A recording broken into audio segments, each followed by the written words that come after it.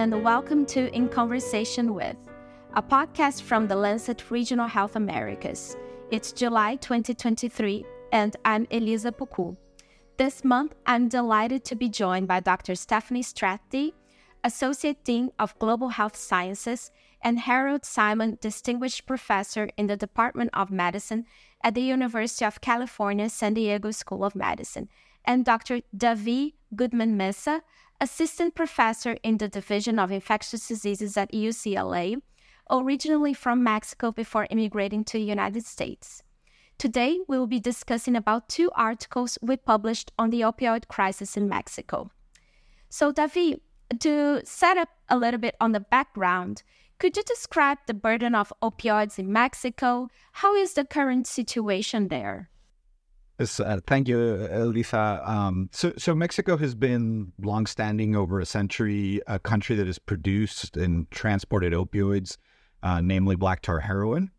And this trade has devastated the country with the death count probably similar to that of the overdose epidemic in the United States. And in reality, opioid use, both prescription opioids and illicit opioids like fentanyl and heroin, has been low compared to other countries like the United States and Canada. However, we know that there are some areas, especially along the U.S.-Mexico border, where illicit opioid use is common. Previously, it was mainly black tar heroin, but now the market has definitely shifted to fentanyl use. I see.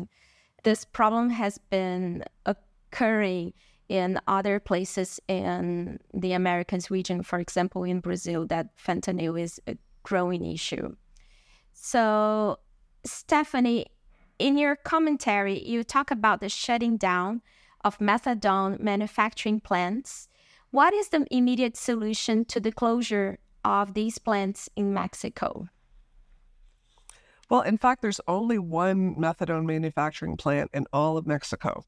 Methadone has been in a very short supply across the country, but when the federal government shut down this manufacturing plant, it meant that all methadone, production came to a halt.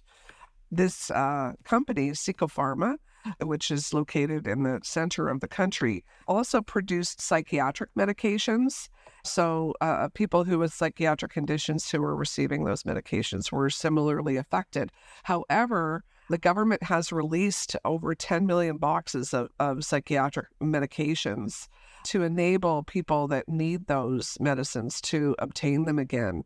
However, the similar release of methadone has not occurred. So in Tijuana, where I've been conducting research with my Mexican colleagues for decades, we've seen that people on methadone are no longer able to get it and are deeply, deeply affected. This is a really bad situation there.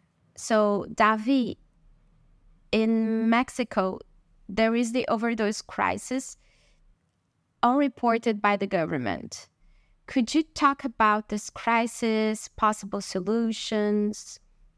Yes, so when fentanyl comes into a market, we know that overdoses skyrocket. We have seen this across every geographic area in the United States and Canada where fentanyl has entered. Now in Mexico, we know that there's fentanyl, but the official tally of overdoses are in the hundreds of cases. And this is in comparison to the United States, which is over 100,000 cases. And for an example, in 2019, the Mexican government reported 11 opioid-related overdoses, 11. So for a country of over 120 million people, and where we know and have documented that fentanyl is being used, this is just surprisingly low. And a big problem is that overdose deaths are just not captured in national mortality data. And this is likely due to the lack of reagents and kits to test for fentanyl, and due to the backlog of cases at the local coroner's offices that collect this data that then make it into the official statistics.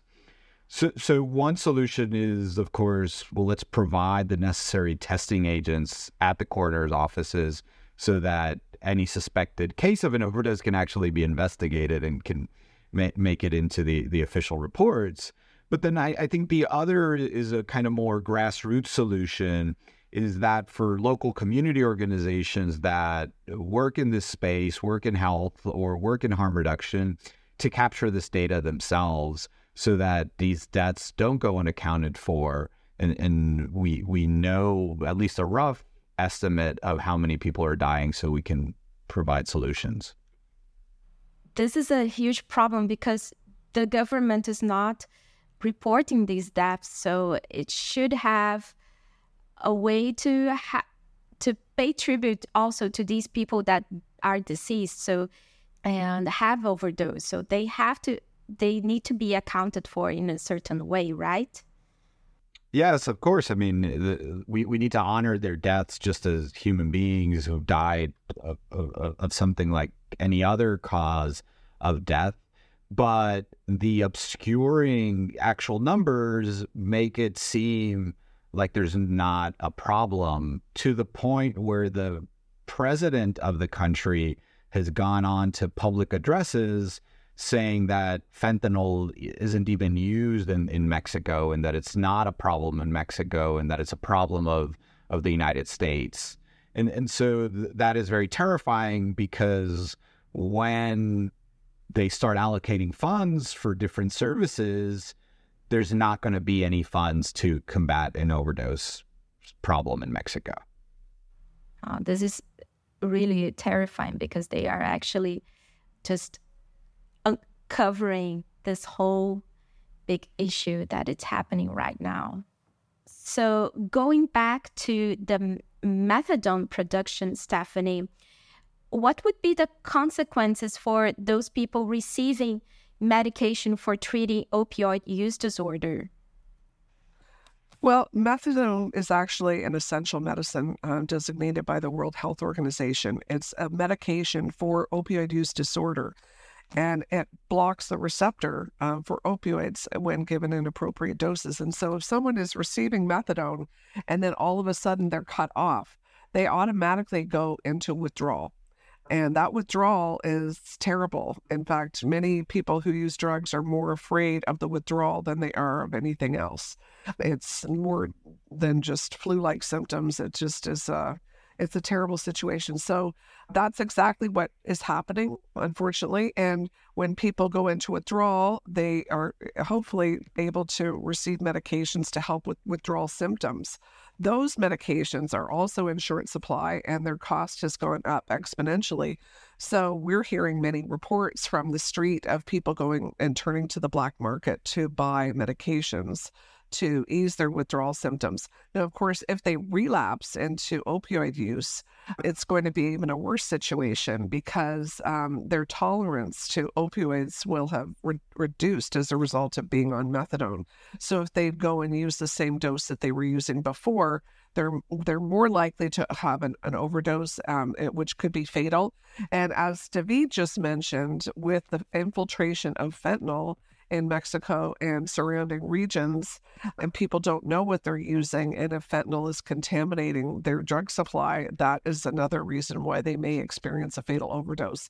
So it's a double whammy, and it's really concerning, because this is a population that does not have a voice, and it's one of the reasons that we chose to speak up on their behalf. Yes.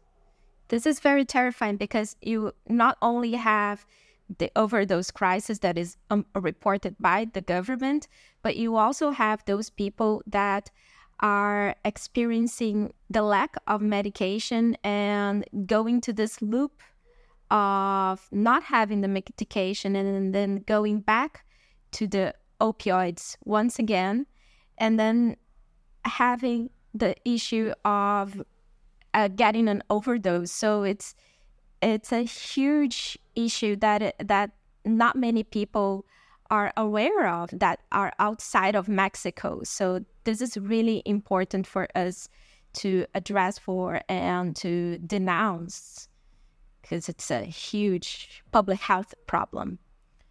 So for my last question for you both, what would be the main takeover message of both of your papers?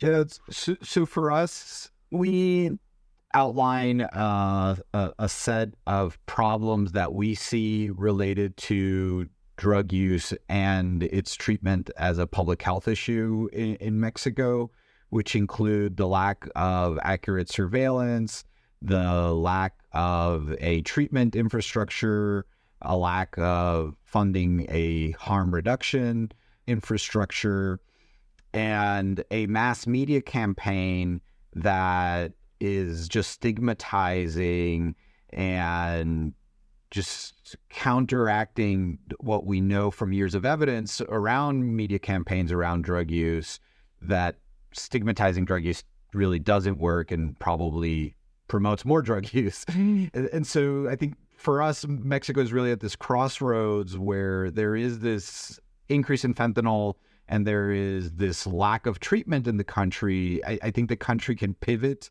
to a point to change all of this and come back stronger and come back with a lot of different solutions that we outline in our paper.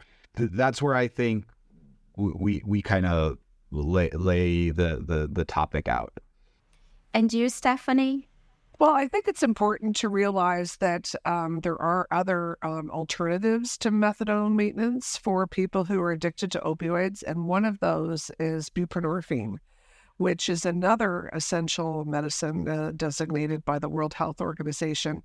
Unfortunately, in Mexico, buprenorphine is only reserved for pain medication, and if it was expanded and made more available to people who are addicted to opioids, then that could help fill the gap while we're waiting for the methadone manufacturing quality control issues to be resolved by the federal government.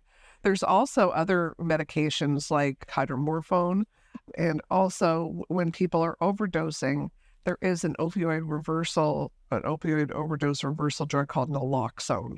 And that's widely available in the United States now, and it's not available in Mexico. And again, unfortunately, the Mexican president has said that there's no use for naloxone because there's so few people addicted to opioids, which is patently false. And so we need to work to change the minds of policymakers in Mexico. The way to do that is with data. And that is why studies like the one that I'm engaged in, funded by the National Institute on Drug Abuse, is so important because it's a binational study that is making these data available, and we're going to make sure that these deaths were not in vain. Yes, that's very important to be said, that there are solutions and that the government needs to focus on these solutions and focus on science and data and do something about the current situation there. So you can read Dr. Strathdee and Dr. Goodman-Meza research online now as part of a special issue on opioid crisis in the Americas. The articles are available open access at our main webpage. Thank you to Dr. Strathdee and Dr. David Goodman-Meza, and thank you for listening to this episode of In Conversation With. Remember, you can subscribe to In Conversation with the Lancet Regional Health wherever you usually get your podcasts.